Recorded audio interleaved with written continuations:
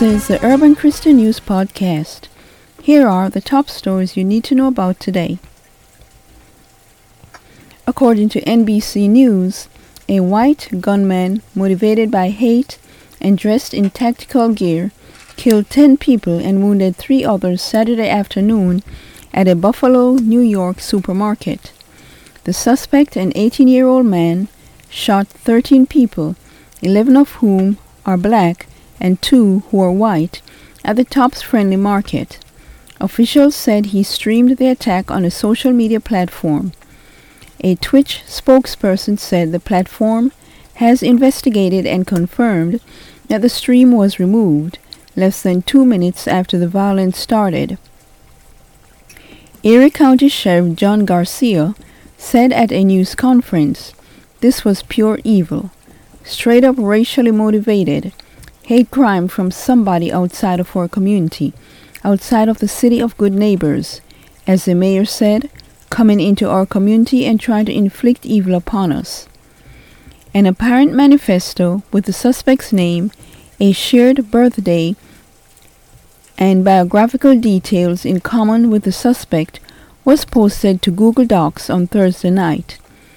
In it, the shooter claimed to have been radicalized online and appeared to adhere to the false replacement theory, which has been used by white killers to justify violence against Muslims, Latinos, and Jewish people around the world. The apparent manifesto espouses the Great Replacement conspiracy theory that falsely alleges Jews are working to replace white Americans with people of color. It also says Buffalo was targeted because it's the city with the most black residents that's nearest to the author's residence.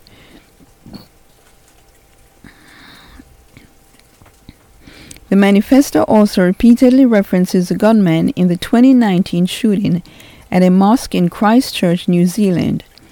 The suspect, Peyton S. Gendron of Conklin, New York, was arraigned Saturday evening in Buffalo City Court on 1 count of murder in the first degree, the Erie County District Attorney's Office said. He was remanded without bail, and a felony hearing was scheduled for Thursday morning, according to the office. 4 store employees, including a security guard who was a retired Buffalo officer, were among the victims. ECMC Hospital in Buffalo said it was treating 3 victims and all were stabilized. 1 patient was discharged Saturday night. In a written statement, Attorney General Merrick B. Garland said the Justice Department is investigating this matter as a hate crime and an act of racially motivated violent extremism.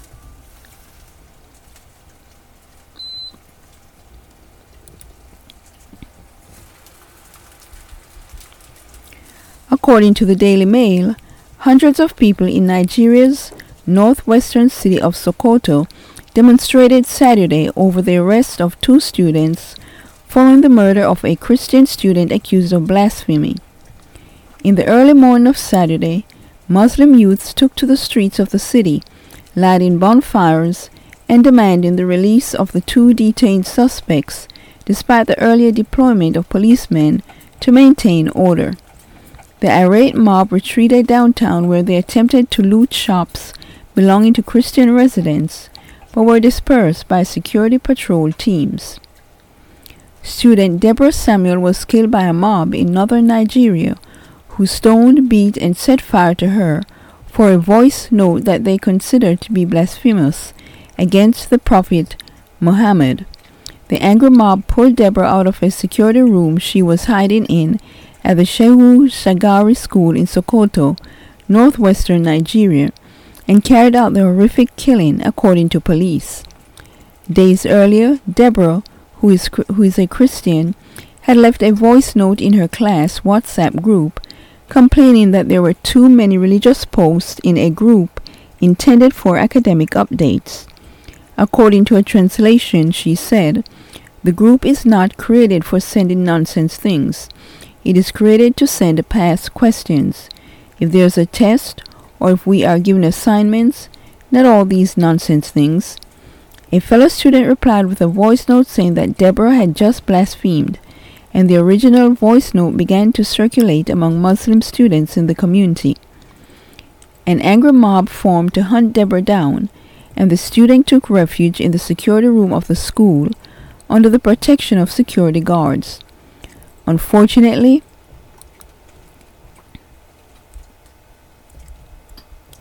they were unable to keep her safe. Deborah was dragged out, beaten, and then stoned. Once she had died, her body was set on fire, and the school building burnt down as well. There have been 2 arrests, thought to be the individuals in a video which shows them celebrating with a box of matches. The murder was sparked outrage in the enormous African country, split along religious and ethnic lines, that sees regular conflict, often prompted by the terrorist group Boko Haram.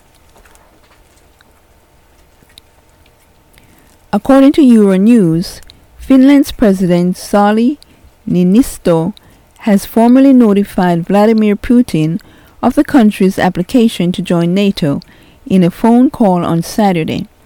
The militarily non-aligned Nordic country that shares a long border and history with Russia will decide to apply for NATO membership in the coming days, said a statement from the president's office. The statement explained President Niinisto told President Putin how fundamentally the Russian demands in late 2021, aiming at preventing countries from joining NATO, and Russia's massive invasion of Ukraine in February 2022 have altered the security environment of Finland. President Niinisto said the conversation was direct and straightforward, and it was conducted without aggravations. Avoiding tensions was considered important. The Kremlin responded by saying that relations between the 2 neighbors could be negatively affected if Finland follows through with plans to apply for NATO membership. Niinisto has been Finland's president since 2012 and is one of few Western leaders who has held regular dialogue with Putin over the past 10 years. He said he had told the Russian leader that Finland was seeking to strengthen its security by joining NATO and still wanted to engage with Moscow practically and professionally. According to El País, Debany Escobar, 18, was sexually abused and murdered, according to a forensic report requested by the family.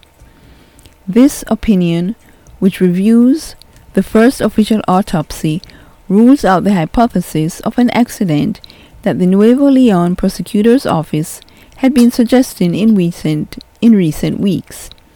The autopsy has determined that the young woman, who went missing on April 9th and whose body was found almost 2 weeks later in a motel water tank on the outskirts of Monterrey, Mexico, was hit on the head several times with a blunt object and died before falling or being dropped into the tank. The report concludes this was a violent homicidal death. The body also presented traces of a violent sexual relationship. The Debany case has become a symbol of the disappearances and murders of women in Mexico and has opened deep cracks in a collapsed justice system. The prosecutor's office had added this information to the investigation, although the details of Escobar's death had not been revealed until now. Since the discovery of the body on April 21st, the prosecutor's office has only reported on the cause of death, traumatic brain injury.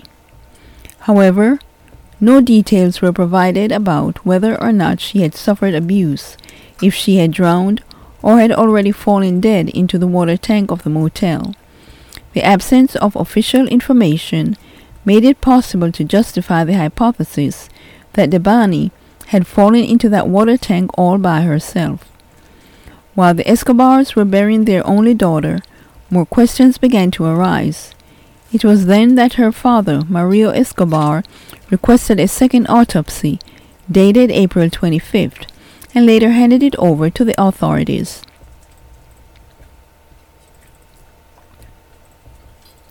According to the New York Post, a Wisconsin school district has filed sexual harassment complaints against 3 middle schoolers for calling a classmate by a wrong pronoun. The school district in Kiel, a city of 3,600 residents, has charged the three eighth graders at the Kiel Middle School with sexual harassment after an incident in April in which the students refused to use they to refer to a classmate who had switched pronouns a month before the alleged incident, according to reports. Rosemary Rabidoux, whose 13-year-old son Braden is one of the students charged with sexual harassment, said, "I received a phone call from the principal, forewarning me, letting me know that I was going to be receiving an email with sexual harassment allegations against my son. I immediately went into shock. I'm thinking sexual harassment. That's rape, that's inappropriate touching, that's incest. What has my son done?" The Wisconsin Institute for Law and Liberty is defending the accused students and claims that misuse of pronouns is not covered by Title IX, the U.S. Education Department statute that protects people from discrimination based on sex in education. According to the Associated Press, federal prosecutors in the U.S. have charged the leader of a notoriously violent Haitian gang in connection with the kidnapping of 16 Americans last year. Jermaine Joly, 29, who is also known as Yon Yon, is accused of leading the 400 Mawoza gang and is the first person charged by the Justice Department prosecutors with having any involvement in the kidnapping of the Christian missionaries. He was extradited to the U.S. last week and faces separate firearm trafficking charges. The indictment says Joly was in a Haitian prison during the kidnapping but was nonetheless able to direct his group's operations, including ransom negotiations for the captives' release. One of the stated goals of the hostage-taking was to get the Haitian government to release Joly from prison. A total of 17 people from the missionary group, 12 adults and 5 minors, were abducted October 16, shortly after visiting an orphanage in Ganther in the Croix de Bouquet area, the group has said. The group included 16 Americans and 1 Canadian. 12 of the captive missionaries escaped during a daring overnight caper, eluding their kidnappers and walking for miles over difficult moonlit terrain with an infant and other children in tow. The group navigated by stars to reach safety after a 2-month kidnapping ordeal, according to officials with the Christian Aid Ministries, the Ohio-based agency that the missionaries work for. Their captors from the 400 Mawoza gang Their captors from the 400 Mazola gang initially demanded millions of dollars in ransom. 5 other captives had earlier reached freedom. It is still unclear if any ransom was paid. The 12 hostages who escaped were flown to Florida on a U.S. Coast Guard flight and later reunited with the 5 hostages who had been released earlier. Joly is due to make his first court appearance Wednesday. According to the Daily Mail, a Texas teenager and her boyfriend were found dead in her bedroom on the day her mother was going to take her to rehab after she allegedly struggled with addiction for years. Irene Sunderland, 18, and her boyfriend Grant Bludgett, 17, both of Woodlands, overdosed inside Sunderland's home on May 5th. Phone records from their cell phones led to the arrest of Abdulbayef Abayodun Adewale, 19, who has been charged with 2 counts of manufacturing or delivering a controlled substance causing death or serious bodily injury. His bond has been set at $150,000. Both Sunderland and Blodgett had been struggling with addiction for years, and Sutherland's mother, Mandy, was planning on taking her to rehab on the day she died, according to an arrest warrant.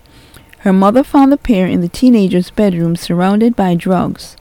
The drugs had been laced with fentanyl. Toxicology reports confirmed the teen's death were from overdoses, the sheriff's office reported. They were only weeks away from graduation. Under Texas law, if someone experiences serious injury or death, the person who manufactured or delivered the drug can be charged. Investigators discovered texts between the couple and Adewale showed the 19-year-old telling them someone had already died from heroin he had given them, according to KHOU 11. Authorities said Adewale knew the drugs could and would likely kill them. Adewale had previously been charged with 3 counts of possession of a controlled substance and had completed a program and had the charges dropped. You can read these stories and more at urbanchristiannews.com. In closing, remember, God loves you. He always has and He always will. John 3:16 says, "For God so loved the world, that He gave His only begotten Son, that whosoever believeth in Him should not perish, but have everlasting life." If you don't know Jesus Christ as your Lord and Savior, today is a good day to get to know Him. Just believe in your heart that Jesus Christ died, was buried, and rose from the dead for you. Pray and ask Him to come into your heart, and He will. Romans 10:13 says, "For whosoever shall call upon the name of the Lord shall be saved." Thank you so much for listening, and may God bless your day.